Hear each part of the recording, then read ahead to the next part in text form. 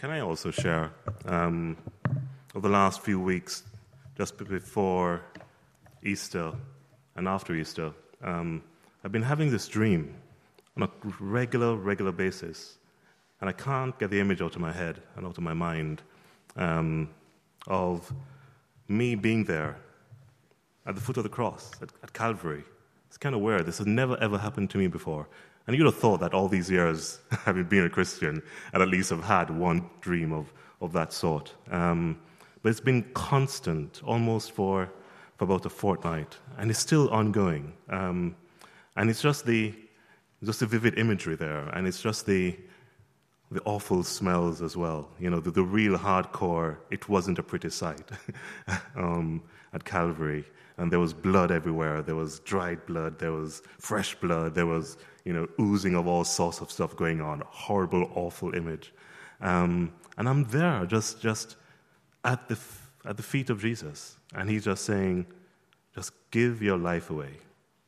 Just give everything away. And this morning when Mark spoke as well and challenged us as a church to be generous, and to be generous with our talents and our gifts and everything that God has given us, basically, and just have a generous heart without any strings attached.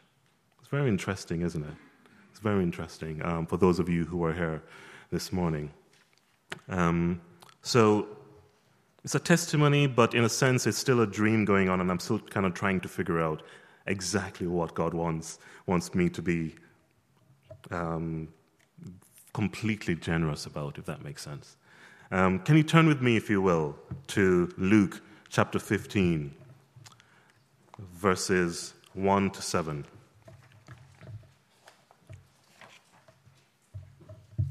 And this is a parable, it's a well-known parable. Most of us know it, about the lost sheep.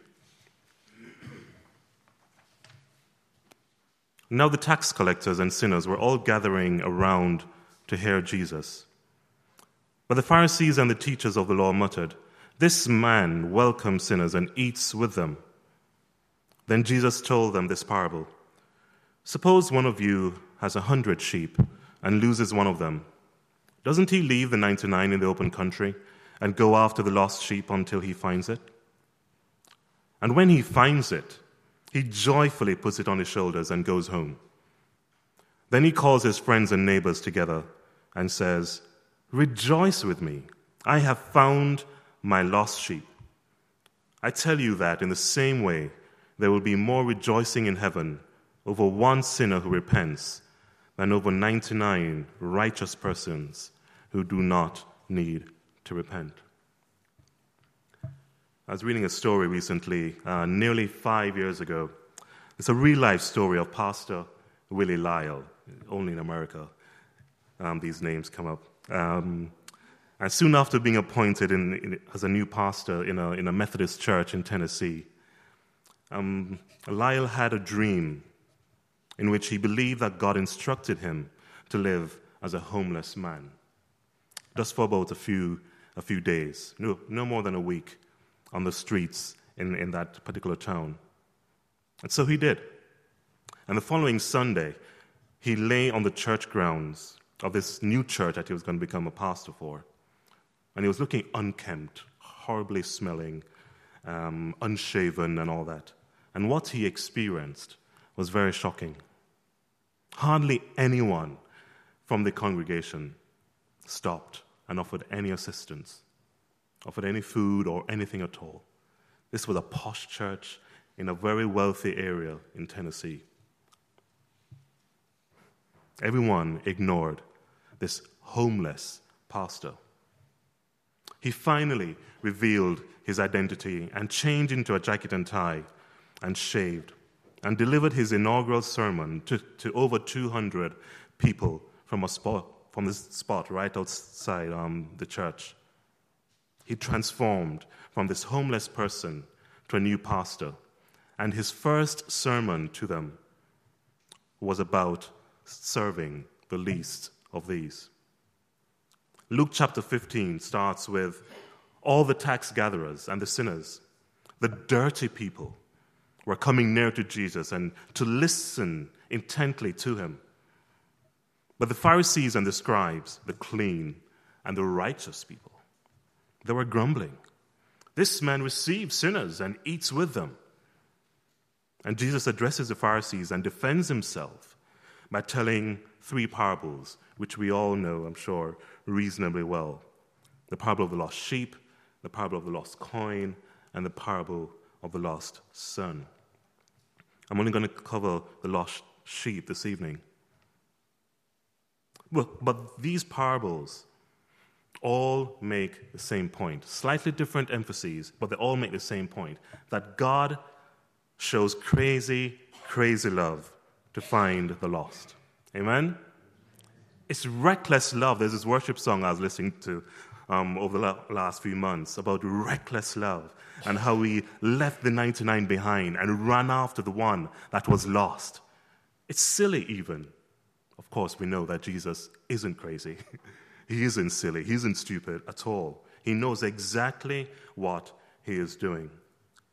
But he goes through immense effort, no matter what the cost, to seek lost sinners, and he greatly rejoices when they come to repentance.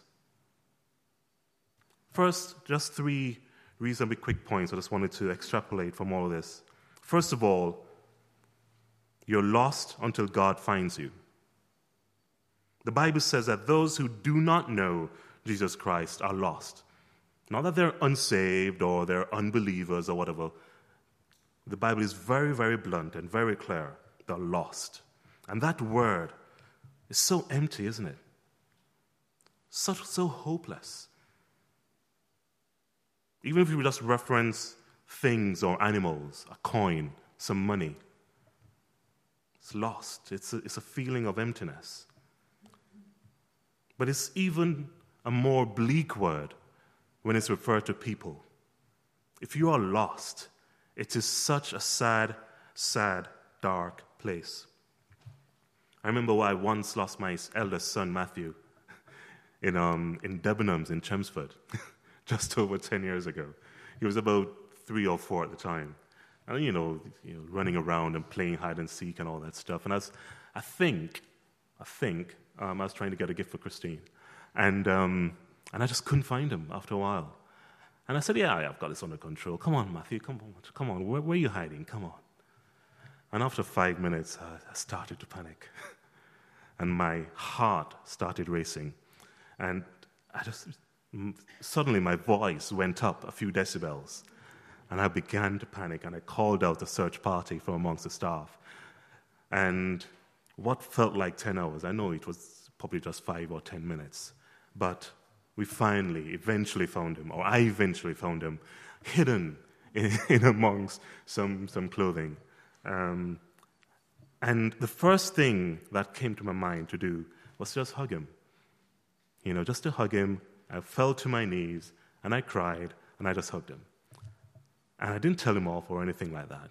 And a crowd was hovering around. And in a sense, I didn't really care about the crowd, what they thought about this grown man crying and hugging his son. And I also remembered in the back of my mind that my parking ticket was about to expire. And in a sense, I didn't really care about that either. I could be charged £10,000 fine. I didn't really care. The fact of the matter was, I found my lost son. Maybe it was just the fact that I was worried that Christine would probably kill the daylights out of me if at all she found out. But isn't that so amazing? Isn't that so amazing? When Christ finds us, he did everything within his power to find us. Ephesians 2, verse 12, Paul describes the former condition of his Gentile readers. You were at the same time separate from Christ, excluded from the citizenship of Israel, and strangers to the covenants of promise, having no hope and without God in the world. A lost sheep in the Judean wilderness was doomed to be killed. There was no protection whatsoever. There were predators. that would attack and kill it. Every time, almost every time, the sheep were scattered across Judea, there was a mass killing. A lost dog might eventually probably find its way home, but not a lost sheep. So it is a picture of a lost sinner with his sheep. And even if they are aware of their condition, there is nothing at all that they can do about it. And Jesus said that no one can come to him unless the Father draws him near. And so unbelievers are lost and they're helpless prey for the enemy unless God intervenes. But praise God, he has intervened, and Jesus shows us all of that by giving up his life.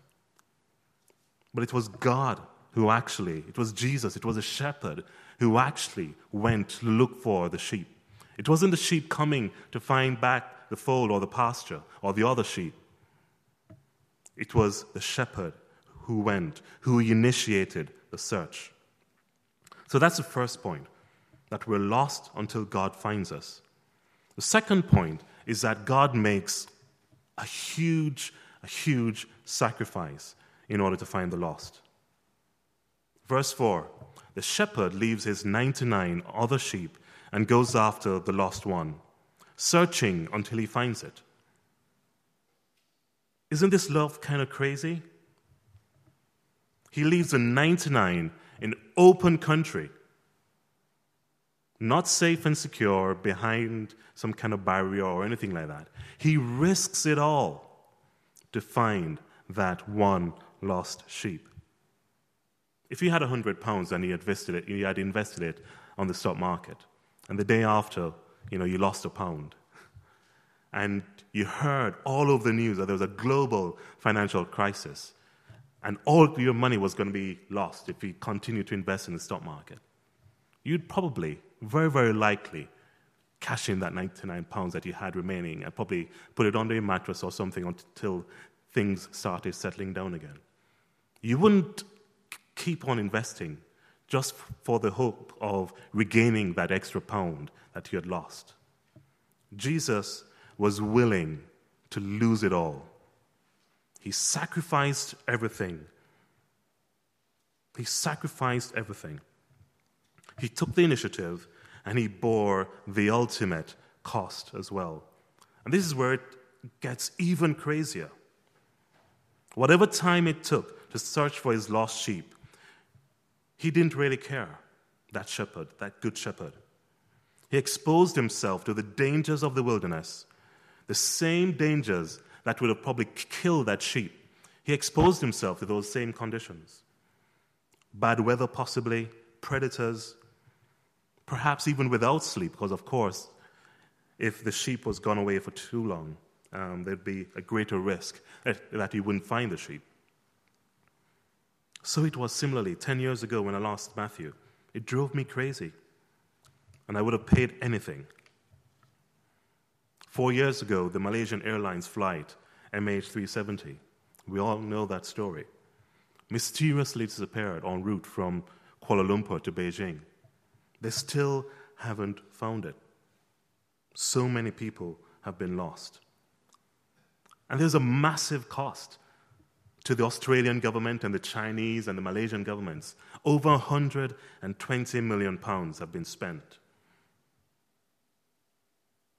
The government and the families of these passengers and the flight crew will not stop until they find the missing plane. Jesus took whatever it took, whatever it cost to find the missing sheep. And ultimately, the cost of our own salvation was much greater. He didn't spare his own son, did he? But delivered him up for us all. I think about it and my dream in being at the foot of the cross. But it started off in the Garden of Gethsemane, where he was hungry and he was frustrated with his disciples and he was dehydrated, he was lacking sleep. And he was in such anguish. There was this medical condition called hematohidrosis, where you sweat blood. That's what Jesus did. And that was a common medical condition for prisoners who were facing imminent execution. The blood vessels of those capillaries, by the time they reach the surface of the skin, of those sweat glands, they start to rupture when you're in such intense stress. And the blood just oozes out into the sweat glands, and you start sweating blood. He was under immense strain. And of course, he was crucified, beaten, spat at, within an inch of his life, until he was finally executed. Complete humiliation for us. But he had to do it. He chose to do it. He set aside his glory, his comfort in heaven, and he came to earth not as a mighty king to judge us and to judge sinners, but as a lowly servant to give his life completely out as ransom for our own salvation. And of course, when he finds a sheep, ultimately, he keeps us safe. John 10, verse 28, Jesus said concerning his sheep, "I give them eternal life, and they shall never perish, and no one shall snatch them out of my hand." We are secure in our salvation because God, Jesus, has his grip on us, keeping us safe and secure. When Jesus found that lost sheep, he didn't just use a whip and whip him back to the fold. He comforted him, lifted him up on his shoulders, held his feet, and kept him secure and safe, and took him back to the pasture. And it's a challenge for us as Christians as well, isn't it? If God seeks lost sinners, shouldn't we as well, who are Christians? The answer is an obvious yes, right? We should be doing that. If our Lord came from heaven to earth to seek and to save the lost, we should also be praying often, "Lord, use me as an instrument, as your instrument, seeking the lost, finding good opportunities for me to share my own story and the good news of the gospel."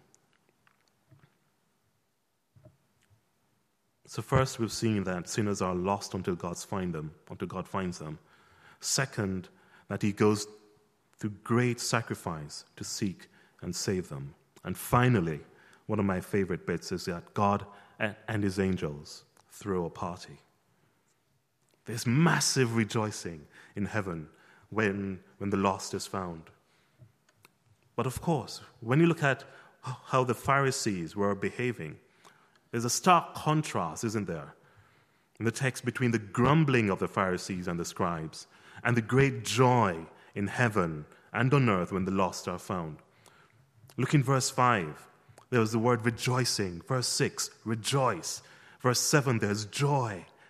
And into the other parables, when the woman finds the lost coin, there's joy and there's rejoicing. There's no mistake that God loves a party. He loves to rejoice when he finds the lost. The father with the prodigal son did the same thing as well. He tells his older son, "We had to be merry and rejoice, for this brother of yours was dead and has begun to live, and was lost and has been found." Like a family with two or more children, if one of them gets very ill, perhaps even near to death, and then recovers, there's massive rejoicing. There's a massive, huge celebration over the recovery of that one child, over the health of the others. And we saw the same thing back in Luke chapter 5, I believe verse 32, when the Pharisees grumbled because Jesus and his disciples ate with the sinners at the Levi's house. And Jesus replied, "I've not come to call the righteous, but sinners to repentance." You know, a lot of time, I think I've shared this story before sometimes, where I support Arsenal, forgive me, but I support that football team. And a lot of time when I go to a football match and I watch the game live, and and we score a goal, Of course, it's probably a rare occasion these days, and we score a goal and we win the game. And there's massive celebration. People who don't know each other are giving each other high fives and hugging each other and probably even kissing each other sometimes as well. And, massive, massive celebration. And sometimes when, we go to our favorite band who has probably a musical or concert or something like that, we're really happy, a new car, a new house, or whatever it is. And so sometimes when we hear about a new believer coming to salvation and finding Christ, we're like, yeah, okay, yeah, that's good, that's all right, okay. We probably need to put him in a house group now and start moving on to the next stage. And okay, we'll probably pray for him and stuff. And come on, guys, it's a massive, massive celebration, right? Let's celebrate the victory that Christ has had over death. When one lost one has been found, let's celebrate. So here's a challenge. If God and his angel armies rejoice when sinners repent, clearly, shouldn't we? The things that make us happy reflect our values and what we consider really important. So as we close and Ian leads us in communion, let's remember these things. These parables, the lost sheep, the lost coin, the lost son, show God's concern and compassion for sinners. Not necessarily for sinners en masse, but for each and every single one of us. And even after we've given our lives to Christ, he still cares about us. And he still showers us with his love, with his crazy, crazy love, his reckless love. And he's willing to sacrifice everything to make sure that we stay within the fold, within the pastures, feeding off him, listening to him, sitting at his feet and learning from him. The Bible says that Jesus knows every single one of his sheep by their name. He cares for every one of us. Will you join the tax gatherers and sinners and draw near to Jesus and listen to him? You may be called filthy or dirty or unkempt, whatever it is. It doesn't really matter. And then you'll start experiencing the joy of singing and worshiping at his feet. I once was lost, but now I'm found. Amen. Amen.